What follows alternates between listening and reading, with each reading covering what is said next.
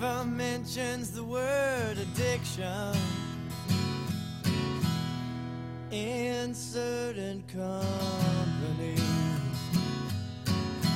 Yes, she'll tell you she's an orphan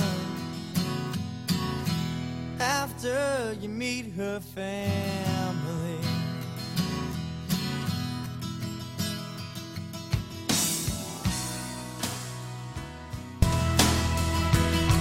Hi everybody, welcome to this week's Hardcore ER. I'm doing this one solo. Mary couldn't make it today. So, today's Hardcore episode is about addiction. We've all lost too many people to addiction. So many people have to turn to drugs and alcohol to help make the pain go away. I don't think anybody in this world is born to want to wake up one day and say, hey, guess what? I'm going to become an addict. I'm going to become an alcoholic. Because it's such a great, great life to live. In desperation, lose my family, have no job, sometimes prostitute myself out, sometimes do really terrible things to myself and to others. No, I don't believe it. Maybe there's some people out there that are born, I don't know, predisposed to it. Nature versus nurture. I don't know, but it's touched us all. And today I want to talk about my experience with addiction in the ER. It ain't pretty. Well, I mean, what addiction is. But I want to tell it from the perspective that most addicts, most alcoholics are not bad people. They do bad things, or they can do bad things. And yes, of course, there are those few that are bad. They don't care. They may be a sociopath or a psychopath that has an alcohol problem or a drug problem. But most people aren't. I want to start off with one particular story that has stuck with me to this very day, and I don't think it'll ever go away. This story is about 3 generations of alcoholics. I'm trying to think of the best way to tell this story. So I think I'll start from the beginning. There's a woman back in the 1970s, 60s, and she's beaten and abused, and her parents are alcoholics and drug addicts. And she was born into a family that didn't discourage children from alcohol. In fact, encouraged it. A family that thought it was funny when little kids got drunk, left paraphernalia all over the place. And this woman, when she turned 14, got pregnant. And she was on her own, living from house to house, place to place, trying to raise this little baby on her own. She becomes an addict, a drug addict, an alcoholic. She doesn't know how to make money. She knows she loves her baby, but she doesn't know how to make money because she doesn't have a babysitter and she doesn't have any support. The only thing she can do is ask to go back home to the shitty hellhole that she grew up in, and they don't care. Yeah, sure, come on back. Just make sure that We don't have to listen to that little brat too much, and let's just make sure that you pay your way. Hey, I've got a suggestion for you. Leave the kid here. Go out at night. Have sex with a few men. Make a bit of money. Come back, gives us some, and then you can have some yourself. Ah, great idea. Only when she goes out there, she can't cope. It's horrific life living on the streets as a prostitute. So she becomes an addict and an alcoholic. She's old before she turns 18. She's lived an entire life. Her child is now 4, neglected, dirty, unloved, surrounded by chaos and abuse. And that child really doesn't know its mother, and what she does, this mother is indifferent. She's now a full-blown drug addict. She gets older, the baby gets older, and she starts to rebel around 10, 11, 12. Her mother says, you know what? I think it's time that you started to make some money. Got an idea. Take some of this, make you feel better. Go out on the streets and prostitute. Make some money. Bring home some money to mama. She does. It's a family tradition now. She goes out, hits the streets, becomes a prostitute. Just like her mother, and just like her mother told her to. She gets pregnant by one of her mother's boyfriends, likely, as she's being sexually abused at home. But, that sexual abuse, is it really sexual abuse? Because she's a whore, right? She's a whore, and she might as well give it away to her new daddy. It's part of payment, and just 'cause. She has her baby, and her baby is born addicted, and this baby lives the same life as her mother and her grandmother. She hits the streets younger, 11, 12. But only now, this is in the 2000s. And guess what? It's not just coke and heroin out there. Not just coke and heroin, right? And booze. We've got some really, really great drugs now. We have prescription pills. Hydromorphone, Percocet, fentanyl. Yeah. Cocktails of drugs. The old ones, new ones, and booze. But something's different in this girl. Her body starts to break down faster than her mother and her grandmother. Her body gets really sick, and she gets hepatitis at a very, very young age. Not to mention every venereal disease that you can imagine. And she becomes a patient of mine.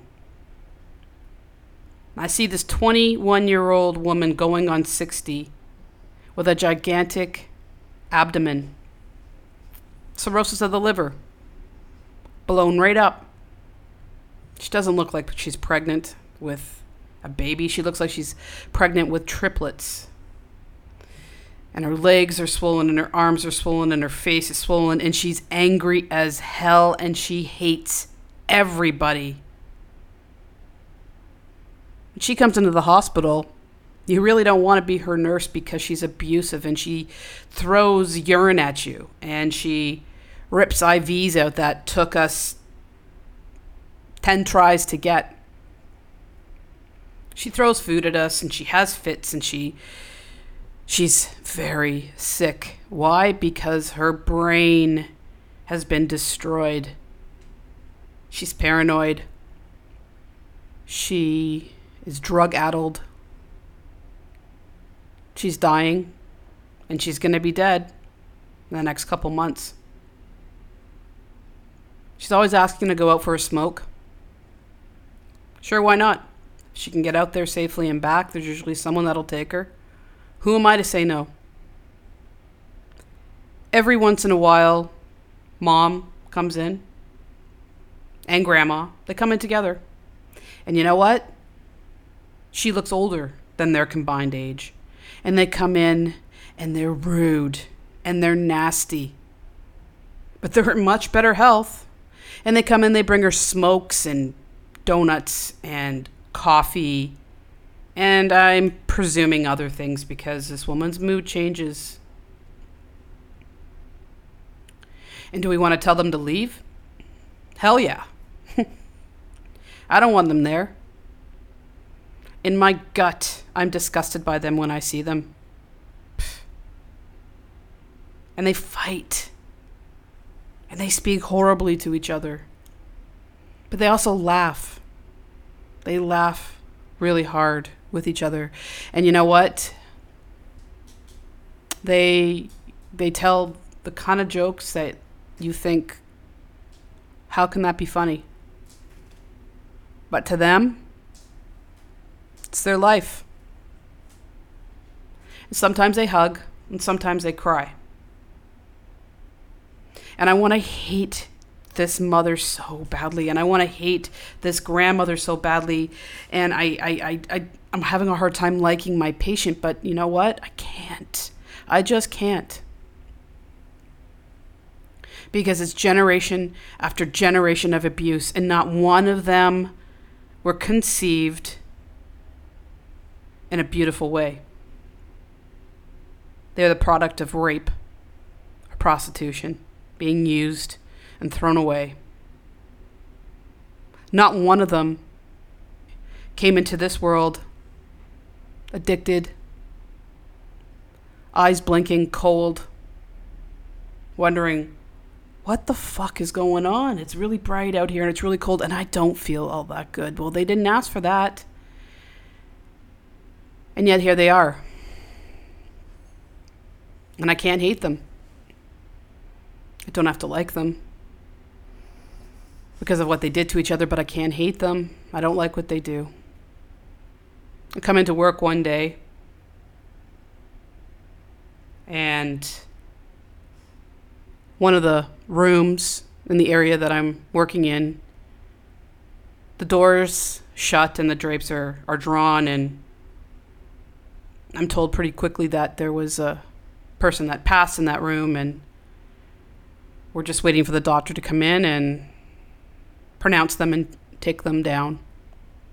I read the name on the chart and it's the young woman. She's died. She died alone. Can't get a hold of the family. We still have to do some preparations to her body to get her ready. I go in the room and I look at her. She's young again. Her face is young again, even though you see ravages of addiction. You see the face of that child. That little girl that didn't have a chance. And I cry. Just like I'm choked up right now. Because how the fuck does this happen? We're all so quick to judge. We walk by people on the street, asleep, and step over them or step around them and go, it's a bum. So people stand on street corners with signs and a cup and say they need just something to eat. And maybe they're going to go get some more drugs. Maybe they're going to get something to eat. Maybe they're going to get some booze. I don't fucking know. It's not up to me. Here's a few bucks. I don't care. I don't care what you do with it. But you're a person and I'm a person, and I've seen babies born addicted. Children coming into the hospital with fetal alcohol syndrome. And their lives are in shatters. Many of these children are adopted, and The adoptive families are trying to figure out a way to cope. Alcoholism and addiction runs rampant through all over our country, all over the world. There's a man that would come in, be brought in by police. I'm going to call him Bob. Bob was probably the most pleasant man you could ever meet. He was often found unconscious on a sidewalk. And he would come in, and we'd let him sleep it off, and we'd give him something to eat, and he'd want to be back out again. It's his choice. But he was pleasant, and he was always clean, he was always well dressed, and he always smelled great. Why? Because he drank aftershave and mouthwash. Funny, not funny, right? And then there was the mustard lady. I called her only to myself because her skin was the color of mustard. She was an end-stage alcohol disease. And she'd come in all blown up, meaning that her skin was taut and shiny because she had so much fluid in her body and her spaces because her liver was working on 5%. And she'd stay for a while and get her sober as much as possible and comfortable and stable. She'd be in the hospital for a week or two, and her husband would bring her in a Mickey now and then. I don't know if in Canada, Mickey is what is it? I forget even how much it is. A small bottle, the smallest bottle of booze, I guess you can get. Not the tiny little one drink ones, but however many mils, 350 mils maybe. Because here in Canada, the next size up, we call it a 2.6, 26 ounce. And then a 40. That's the big one. But he just brought her in little Mickeys, which were like snacks for her. But he kept her in booze. But you see, her liver's so broken that it doesn't take much for her to get drunk, and it lasts in her a long time because it just can't filter. But, it's well managed in the hospital, and they get caught every once in a while, and he gets kicked out. And she goes home, settles in her lazy boy, where she'll stay in it for weeks at a time, doing all her business in there. Her husband brings her home, booze every day. And the last time I saw her, her abdomen was massive. She was incoherent. She had wet brain dementia. Her eyes were open. No one was home.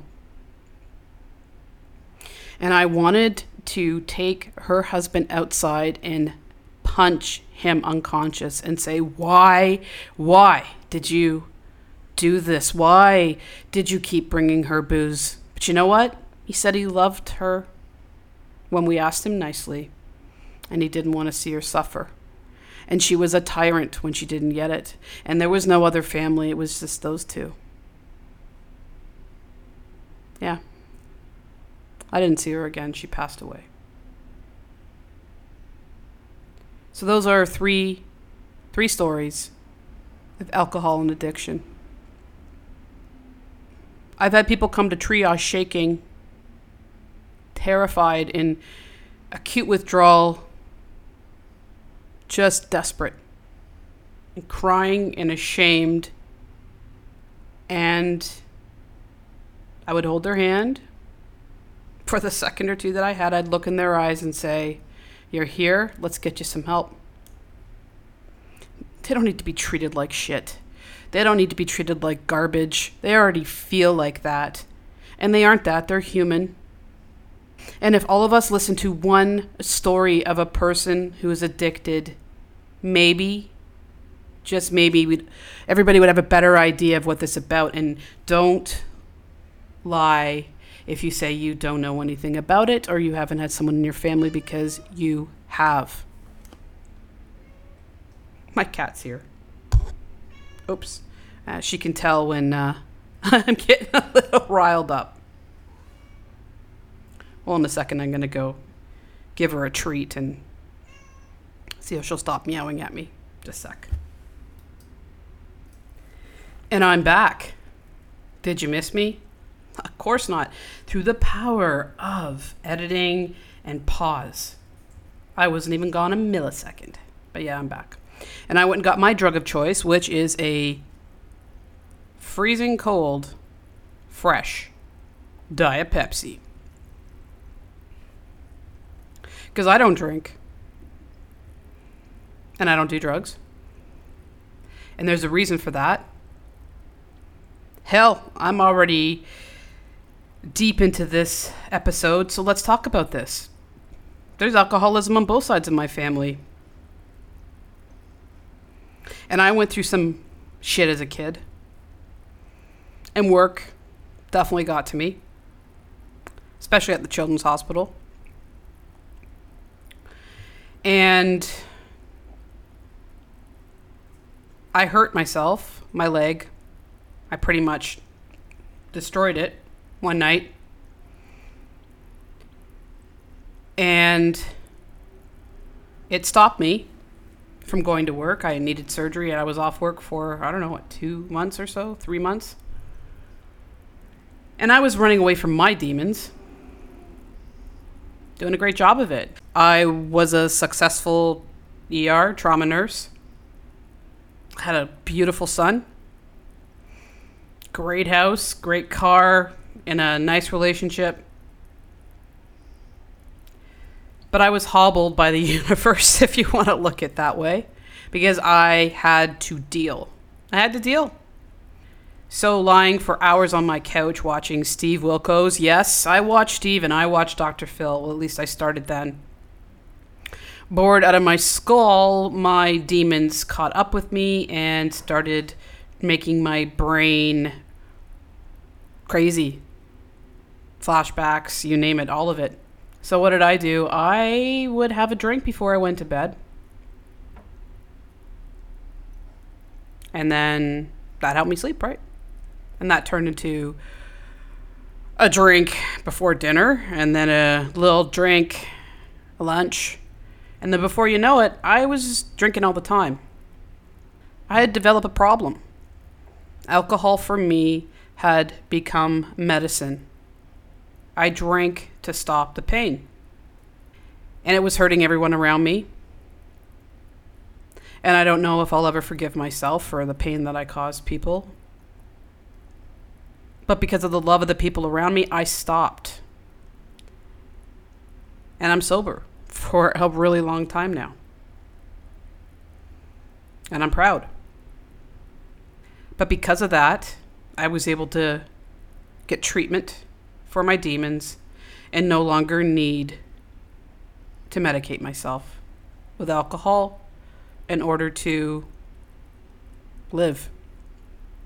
So yeah, I have a great understanding, at least some understanding of addiction. And I know that no one looks for it, no one wants it. So I think I'll end my episode on that with a story and a confession. And I just want to say to anyone out there who's having problems, you're not alone. Don't be ashamed. There's help out there. Get it. Please get it. Don't go cold turkey. It could kill you. Go to a hospital if you need to. Reach out. There's hotlines. There's places that you can go. And you might be surprised that if you told your family, they probably already know. And if you told your family, they probably will love and embrace you. And if they don't, there is a community that will. I will. And those of you that may have a husband or a wife or a child, a grandparent, an aunt, an uncle, friend, don't allow yourself to be abused. Don't be a punching bag. Get help for yourself. And when you are getting some help for yourself, help them. Be there, even if it's just as an ear. And support them and love them, but put yourself first. There's hotlines. There's AA. Some people believe in it, some people don't, but it works. And there's groups. Please just seek out the help. And next time you hear about an addict, and I'm not talking about the people that beat their children or are like the true crime people that we read about and want to figure out. I'm not talking about them. The guy on the street, the person that you work with. Just maybe we can all show a little bit more compassion and understanding and not be quick to judge. Sorry if I sound preachy. It's not my intent. But everybody's got a story and we've all got shit. And I'm going to leave this episode on that note. Love each other. Take care of each other. Take care of yourself. And most importantly, love yourself. Peace. One love. I hurt myself today to see if I still feel. I focus on the pain, the only thing that's real. The needle tears a hole, the old familiar sting. Try to kill it all away, but I remember everything. What have I become? My sweetest friend. Everyone I know goes away in the end, and you could have